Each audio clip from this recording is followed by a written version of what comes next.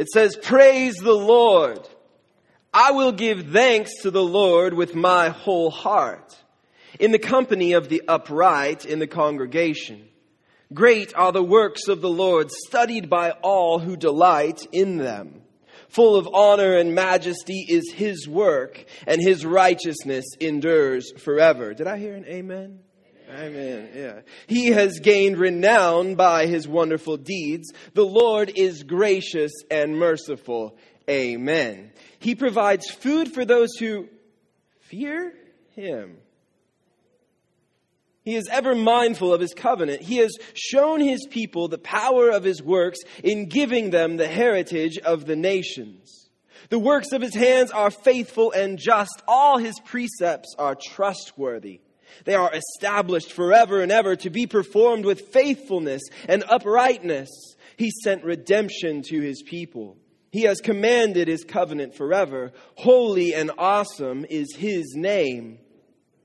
The fear of the Lord is the beginning of wisdom. All who practice it have a good understanding. His praise endures forever. Today we continue our sermon series called Fearless. We live in a world that is so dominated by fear. But we have a Savior who has come to set us free from all fear, from the fear of failure, from the fear of missing out, from the fear of being found out, from the fear of rejection, even the fear of death. And over the course of this sermon series, we've been exploring how not to be afraid. It's kind of the anti-fear sermon series, where we've been proclaiming each and every week our memory verse from Isaiah chapter 12, verse 2. From Isaiah chapter 12, verse 2. "Look, God is my deliverer. I will trust in him and not fear. For the Lord gives me strength and protects me. He has become my deliverer." And I love this so much. We got to read it again. So if you're able to stand, I want to invite you to stand. And let's proclaim these words today from the bottom of our hearts, realizing that God, in fact, is our deliverer. Let's read Isaiah 12:2. "Look, God is my deliverer. I will trust in him and not fear. For the Lord gives me strength and protects me. He has become my deliverer." But what does it mean to fear this God? What is it that it's the beginning of wisdom? That's what we're going to explore today. So let's ask God for his guidance. Father, we are so grateful and thankful for you in our lives. And we declare that we are nothing without you. That we need you right now to invade our world, invade our space and time, right where we're at today. I ask, Lord, you would speak to us each individually so that we can hear clearly. That we can know you and follow you and love you deeper. And that as a result, we can love those around us better. We pray these things in the name that never fails, in the name of Jesus. Amen. You may be seated. You can give a little golf clap. That's all right. A little golf clap. I believe that some people have an unhealthy fear of God. They picture God sending down torrents of rain and lightning, unleashing disastrous plagues and burning people alive, all of which God actually does. That's not the problem. The problem is that their scope of understanding is limited, it's obscured, it's blinded because they refuse to look at the reasons or purposes behind God's dangerous actions. And so they're left with an unhealthy fear of God, where they view God like the big bad wolf who huffs and he puffs and he blows houses down just for the fun of it. So I better steer clear from this big bad wolf, God. Having an unhealthy fear of God, or better yet, a terror of God, it leads to a whole host of problems. It leads to a panic-stricken life apart from God. Some people have an unhealthy fear of God. Some people have an unhealthy lack of fear of God. They picture God behaving nicely, politically correct, inoffensively minding his P's and Q's, not wanting to ruffle anybody's feathers. But that's not God. That's not the God we meet in the pages of the Bible. And this false perception of God, it leads to the fear or the lack of fear of God. Where we realize, well, since God will just excuse all my sin, I can pretty much do whatever I want. It doesn't really matter because He will just forgive my sin because God is just like an enabling grandmother. I can do whatever I want. I can be as mean and nasty as I want because Grandma ain't going to do nothing. Grandma ain't going to lift a finger. Grandma is not going to do a thing.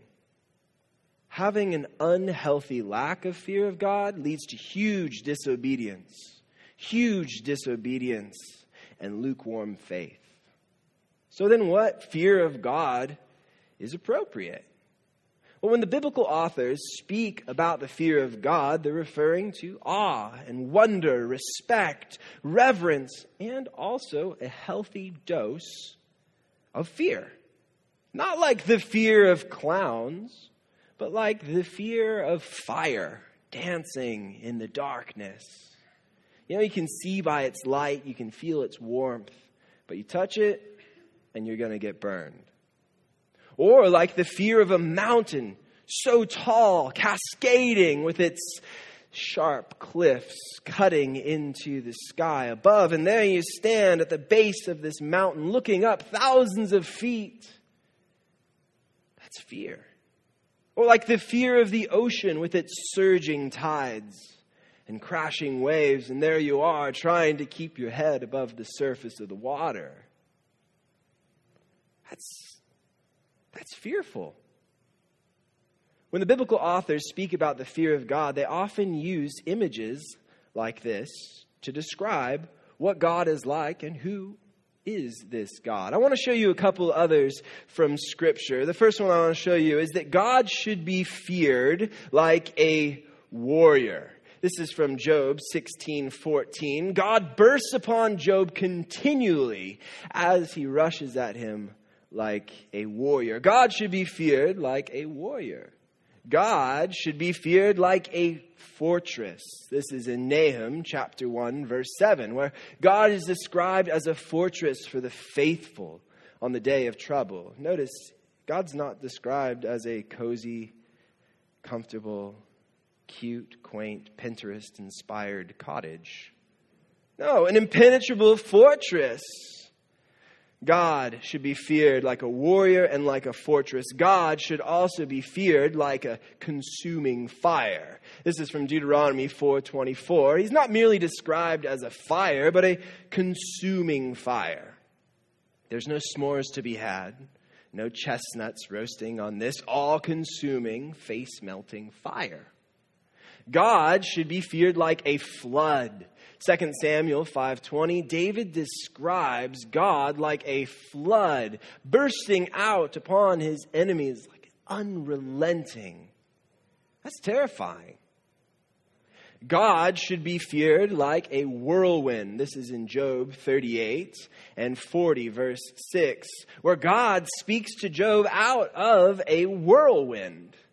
Talk about a bad hair day. I mean, imagine trying to have a conversation with an F5 tornado. That would be rather difficult and absolutely terrifying. And now the last one I want to show you is that God should be feared, this is my favorite, like a lion/leopard/mama bear. This comes from Hosea chapter 13, verses 7 through 8. It presents a graphic rendition of God's love/judgment upon Israel. So I will become like a lion to them, like a leopard. I will lurk beside the way. I will fall upon them like a bear robbed of her cubs, and will tear open the covering of their heart. There I will devour them like a lion, as a wild animal would mangle them. I've been waiting to use that one at a wedding, but I haven't had any takers. Okay, we get it. God should be feared. But what does that actually look like in my life? In an ordinary, typical life? Well, that's what I want to explore this morning. This morning I want to look at a man whose fear of God marked his life. A man whose fear of God, his awe, his wonder, his reverence for God, it was greater than anything in his life. It outweighed everything. So if you would turn with me in your Bibles to Genesis chapter 22. It says, after these things, God tested Abraham. His name in Hebrew is Avraham. It means something like exalted father of the multitude or people. The only thing was, good old Abe wasn't exactly at this point exalted. And having two kids, no offense to you moms and dads who may only have two kids doesn't necessarily constitute a multitude of people.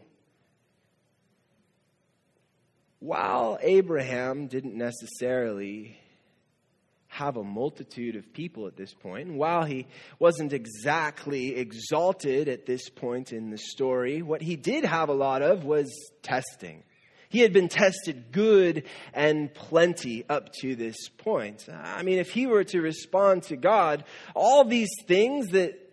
after all these things, that actually constitutes a long list of testing you've already tested me with, God. I mean, for one, you told me to leave my homeland, leave everything behind, and go to this strange new foreign land.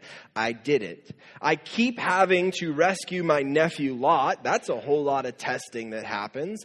And then you give me this promise about having a son someday, and that took forever. I thought I had to take matters into my own hands, with that slave girl Hagar. And that was testing when I had to send her away. It was pretty much a huge test when God, you asked me to do that strange surgery on my man parts. That pushed it to the brink. And then, finally, my old lady popped out Isaac after a long time of waiting. If I were Abraham, I would have been like, God, we are through with the testing. No more testing. I think I've been through quite enough. But Abraham doesn't respond like that. He voices no complaint. After these things, God tested Abraham. The verse continues, he said to him, Abraham, and he said, here I am. The Hebrew is hineni. Literally, behold, check it out. Look, see, me. Or here is me. It's the typical response to a prophetic call. You've got these big dog prophets of the Old Testament, like Isaiah and Samuel. When God calls them to do something, they respond, hineni. Here I am. And here, as the text continues, God gives Abraham a list of deliberate details. And with each detail, everything gets even more challenging than the previous. It gets harder and harder as it goes further. He said, verse 2, take your son, your only son, Isaac. Hold up. What happened to Ishmael? I thought he was a son too. Well, he's not the son through the promise. He said, take your son, your only son, Isaac, whom you love, and go to the land of Moriah. Now, there's been much debate about the location of Moriah. 2 Chronicles 2:3-1 suggests at least that the location of Moriah is the later place where the temple of Jerusalem would be located. So take your son, your only son Isaac, whom you love, and go to the land of Moriah and offer him there as a burnt offering. That means something, a carcass, completely engulfed in flames. When the one bringing an offering to the altar would give a burnt offering, it's a complete surrender of everything on their part. And on God's part, it's a complete acceptance. He said, "Take your son, your only son Isaac, whom you love, and go to the land of Moriah and offer him there as a burnt offering on one of the mountains that I shall show you." What? This is nuts. Somebody better call the authorities, get CPS on the line, call 911. This is cray-cray. God demanding human sacrifice? Really? That's radical. That seems rather out of character for God. And what's even more crazy is that Abraham doesn't voice any resistance. I mean, maybe Isaac was being a nuisance at home. He's like, "Yeah, sure, I'll give him as a burnt offering right now. We don't have to go to Moriah. It's right here." I don't know. But he voices no complaint. He simply obeys God's word and his will. If you fear God, you obey his word and his will. Well, what is his word and his will for my life? Well, God's word and will might be something particular, but in general, it's loving God with all your heart, your soul, your mind, your strength, and loving your neighbor, your enemy, your friends, your family as yourself. If you fear God, you obey his word and his will. And that's exactly what Abraham does here. As verses 3-5 continues, and when we find out that Abraham's going and he's not kicking and screaming, everything dramatically slows down. And we get these strange details, these heartbreaking details about each and every thing. So Abraham rose early in the morning, saddled his donkey, and took 2 of his young men with him and his son Isaac. He cut the wood for the burnt offering and set out and went to the place in the distance that God had shown him. On the 3rd day, Abraham looked up and saw the place far away. Then Abraham said to his young men, "Stay here with the donkey. The boy and I will go over there. We will worship. And then we will come back to you?" I thought that God said that you're going to offer Isaac as a burnt offering. Isaac's not coming back. What is Abraham saying here? Is this deception on his part? Like, "Yeah, guys, you stay here with the donkey. Don't worry. It's not like I'm going up to the mountain to slaughter my son and offer him as a burnt offering." I mean, who would do that? Is this deception, trying to throw off suspicion on his part? Or is this faith?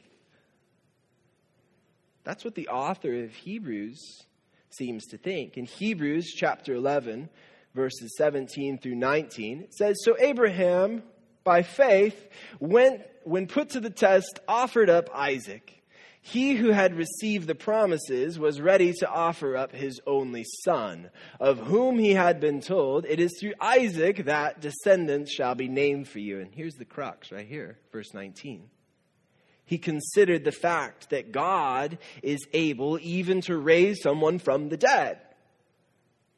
So even if Isaac gets sacrificed, gets slaughtered, his throat slit and put on the altar and burned up, Abraham apparently believed that God was able to resurrect him, bring him back to life. And figuratively speaking, he did receive him back. Spoiler alert right there. Verse 6 says, Abraham took the wood of the burnt offering. But before we go there, this is crazy faith on Abraham's part. Absolutely crazy faith on Abraham's part.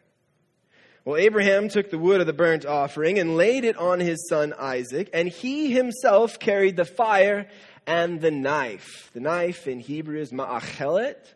It's not your typical dining room utensil. This is a meat cleaver. This is a butcher's knife. It's what the priests would use as they would offer sacrifices. So the two of them walked on together. Verse 7 says, Isaac said to his father Abraham, and I always picture it like an Oliver Twist, cute little innocent British voice right here. Father?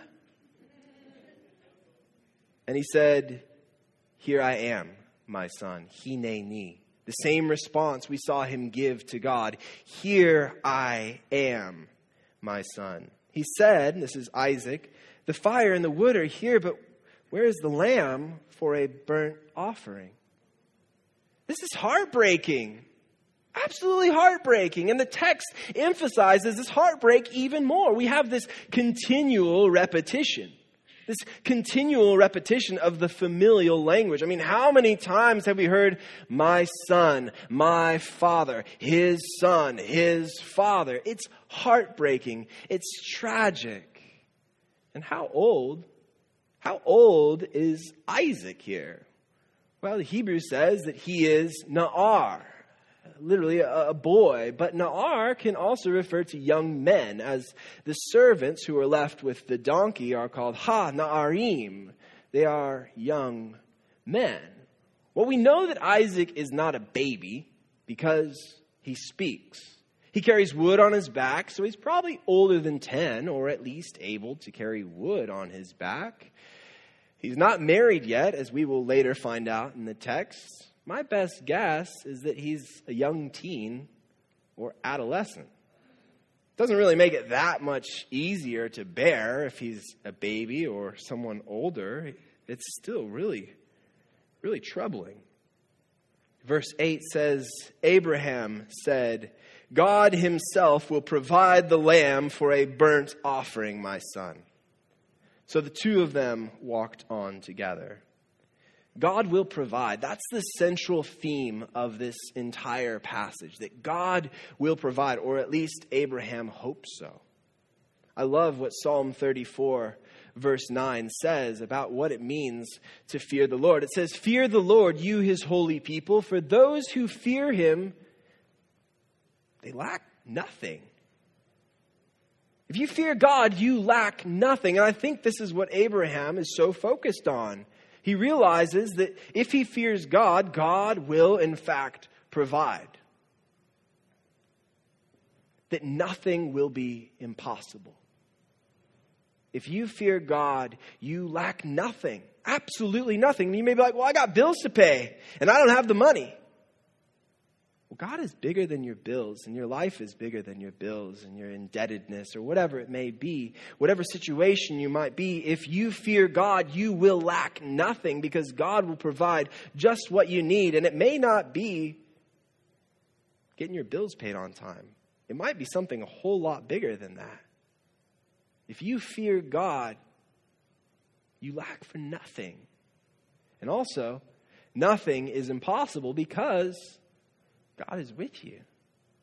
I think so often we have this poverty mindset where we view ourselves so limited, and as a result of that, we actually view God as limited, only being able to do certain things. We put him in a nice, neat box with a little bow on top and say, God can work in these areas of my life. But God is not bound by any boxes. I mean, he's the one who created the idea and the concept of geometry and the whole idea of a box. So don't put God in a box, if you know what I mean, right? Amen, right? All right. Wake up, wake up, wake up. It's all right. The good stuff is coming here. We're getting to the moment right here. Verse 9 says, when they came to the place that God had shown him. I told you it was going to get good right here. When they came to the place that God had shown him. You want some help with that? Weird guy in the black suit? Thank you, sir.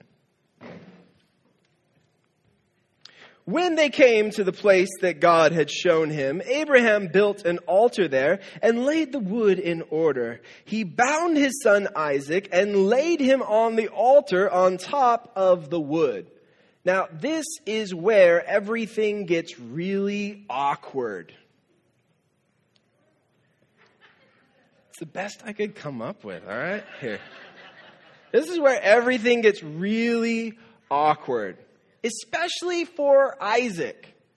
I mean, he's trekking all day with his dad for the past couple of days. All right, we're finally at the land of Moriah. And you've built this cute, nice altar of stones. You stacked the wood neatly on top. Everything looks great, Dad, but where's the lamb? Where's the ram? Where's the goat? Wait, what? What are you doing, Dad? What do you think you're doing? Why are you binding me up with rope, Dad? Why are you tying me up? You said that God would provide. I didn't think it was going to be through me.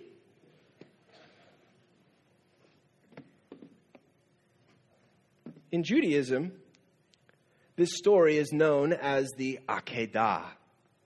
Literally the binding of Isaac. In this story, our Jewish brothers and sisters focus exclusively on Isaac. They see the story through the lens of Isaac. Why don't we do that? We often focus on this story through the lens of Abraham and his great test of faith. But here we have our Jewish brothers and sisters focusing on Isaac being bound up on the altar. Why is that? Well, maybe it has to do with being marginalized. Maybe it has to do with being subjugated, being physically bound, and also socially bound up for a long time. But I think we learn something very significant about the fear of God from the perspective of Isaac. We learn that Isaac didn't run. Remember, he's probably like a young teen or adolescent at this point. He did not run. Maybe Abraham's got fast hands and binds him up real quick. Or maybe Isaac is obeying his father as his father is obeying his father. Fearing God means you don't step out when things get tough. If you fear God, you obey. You don't step out when things get tough. Well, things have gotten real tough, especially for Isaac here. It says, then Abraham reached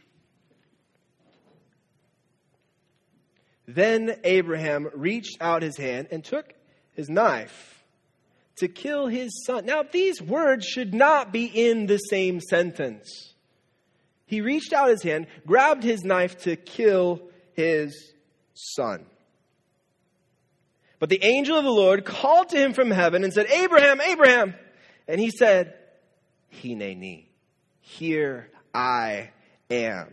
He said, do not lay your hand on the boy or do anything to him, for now I know that you fear God.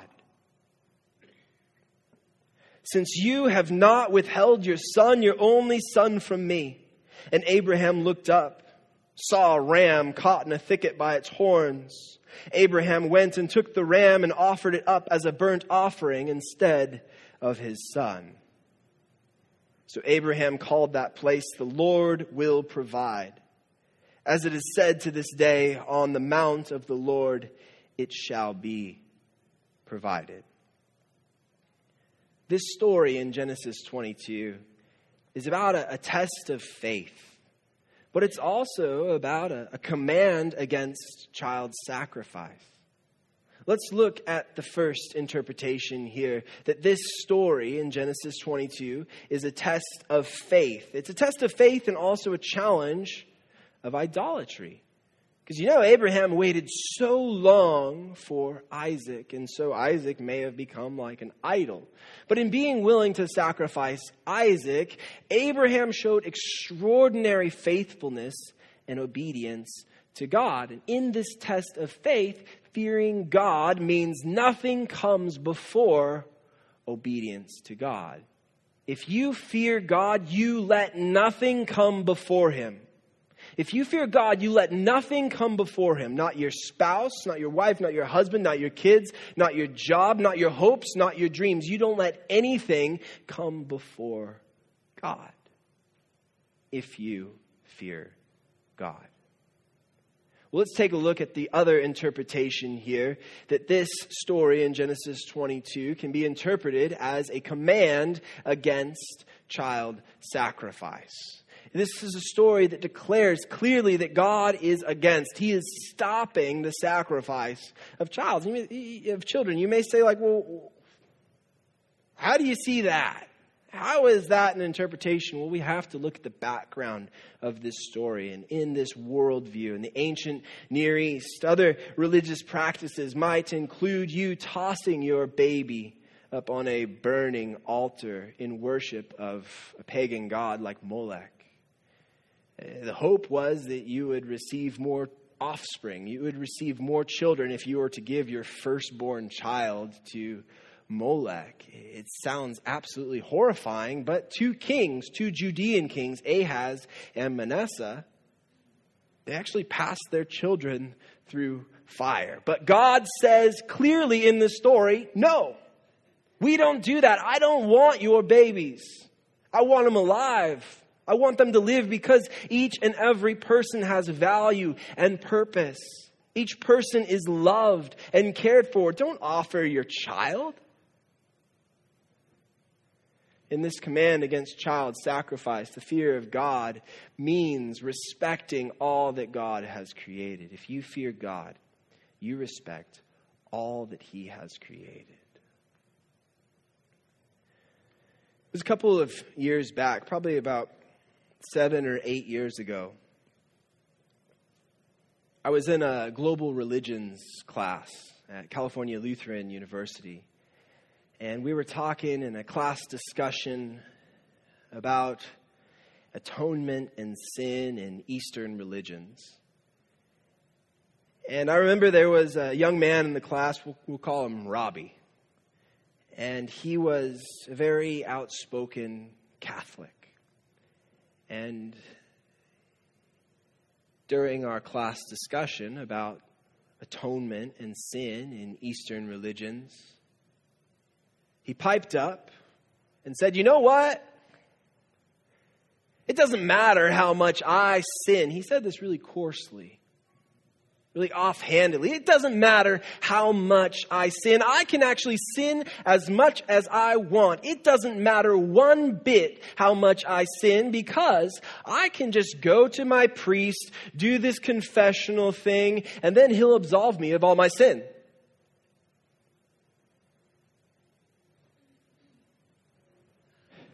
And at this, my insides were boiling. And as a top of my class religion major, I responded as any top of your class religion major would do. I cussed Robbie out. In my head. You are belittling the cross of Christ. Have you no respect? You are using grace as simply a license to sin. Do you not fear God? But then it was some time later where it came to me and I realized, am I fearing God as I condemn and criticize and chastise and cuss out Robbie in my head? Am I fearing God as I reject and write Robbie off as a beep, beep, beep, beep, beep, beep, beep?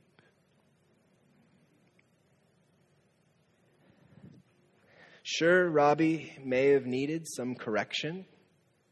Maybe he needed some sorting out when it came to things of sin and grace and atonement.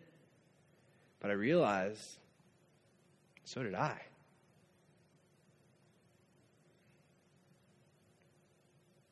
I don't know about you. I can't speak for you.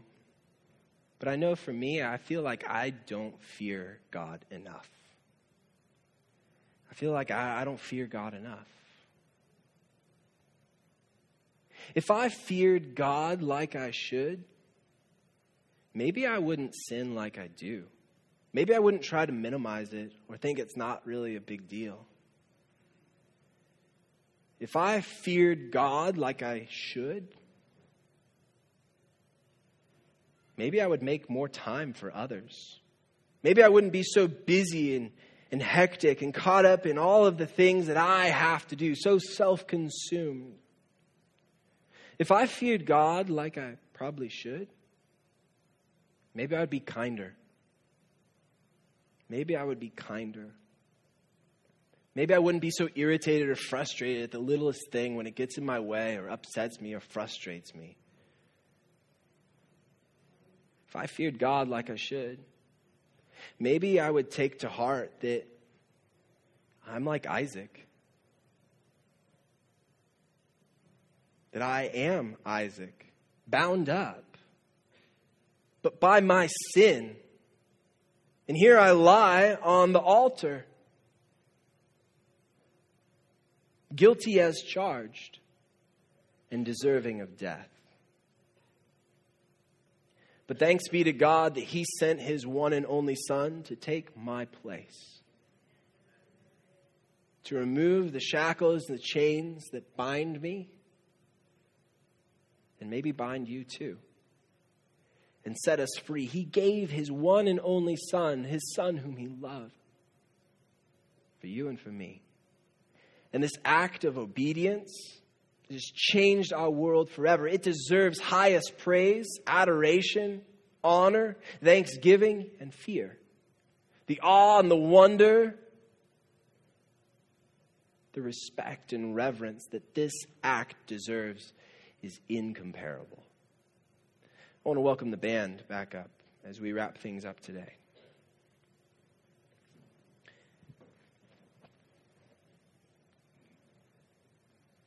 Over the weekend, my wife and I went to a marriage conference called Marriage Well, and it was awesome. They had some great speakers. They had some great testimony shared.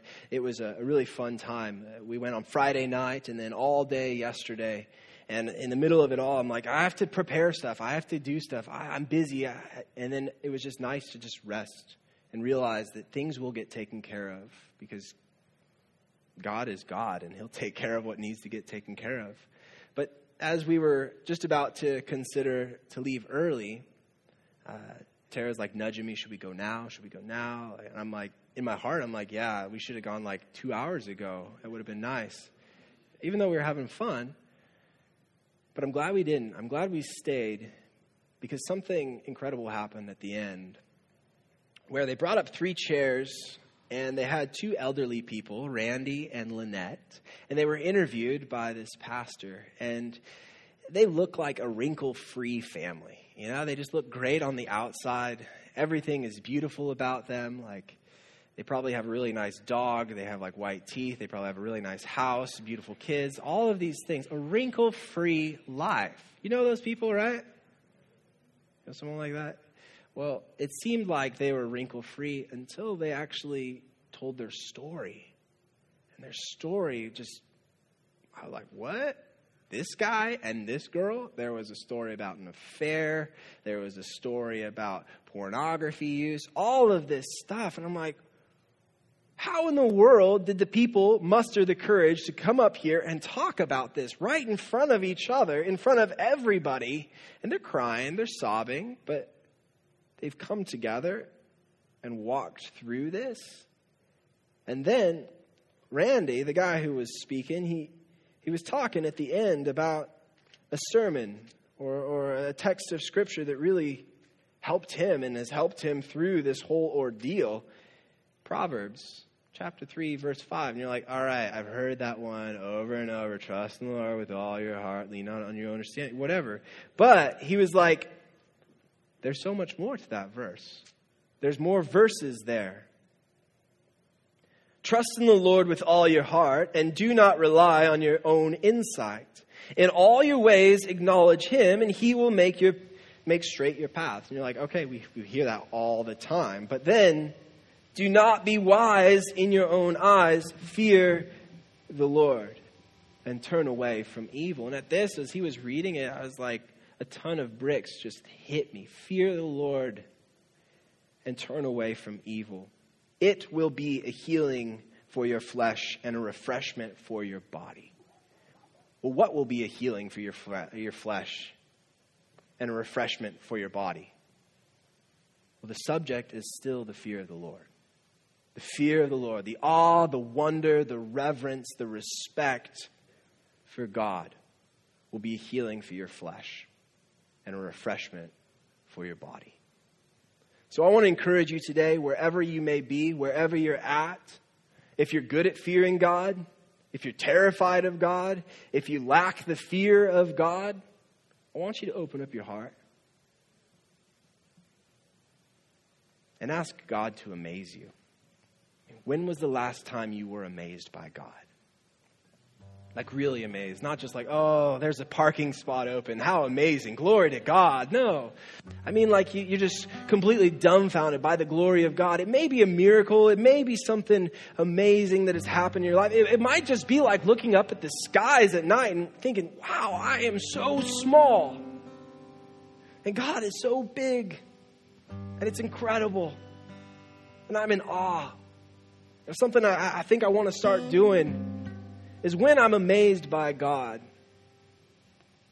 miracle, whatever it may be, I want to take like a rock or something, a stone, like write it down. Like write on the rock, like, God, you were faithful at this time in my life. Like we couldn't pay the bills and you helped us. Or I was struggling with this, or I was sick, or I was this or that, or I had cancer, or this person was struggling in my life and you intervened. I want to do that. Like, just get a bunch of rocks and start writing the things down when God does something amazing. And I know that, man, I'm going to have a rock garden. That I'm going to have this whole, like, eco-friendly, waterless yard. Because that's how faithful God is. And now we're in a drought. It's a great time to start doing that. Would you pray with me? Father, we love and adore you, and we are grateful that you care about us enough to send your one and only Son to pay the penalty for our lives and our sin and our wrongdoing. I pray, Lord, that we would learn what it means to fear you more, to honor you more, to incorporate more of you into our lives. We thank you for the sacrifice of Jesus that has healed us and made us whole. I ask, Lord, for people in here today who want that healing, want that wholeness, that they would open up their hearts and pray, Jesus, would you come into my life? I believe that you died on the cross for my sin and my shame. Come into my heart. Become my King. Because I believe you rose from the grave, defeating death once and for all. Lord, we love you. And we need more of you in our lives. Amaze us, we pray. God, we must declare that we are already amazed by you. So now we sing, Lord, and worship you and honor you as you deserve. In Jesus' name we pray. Amen.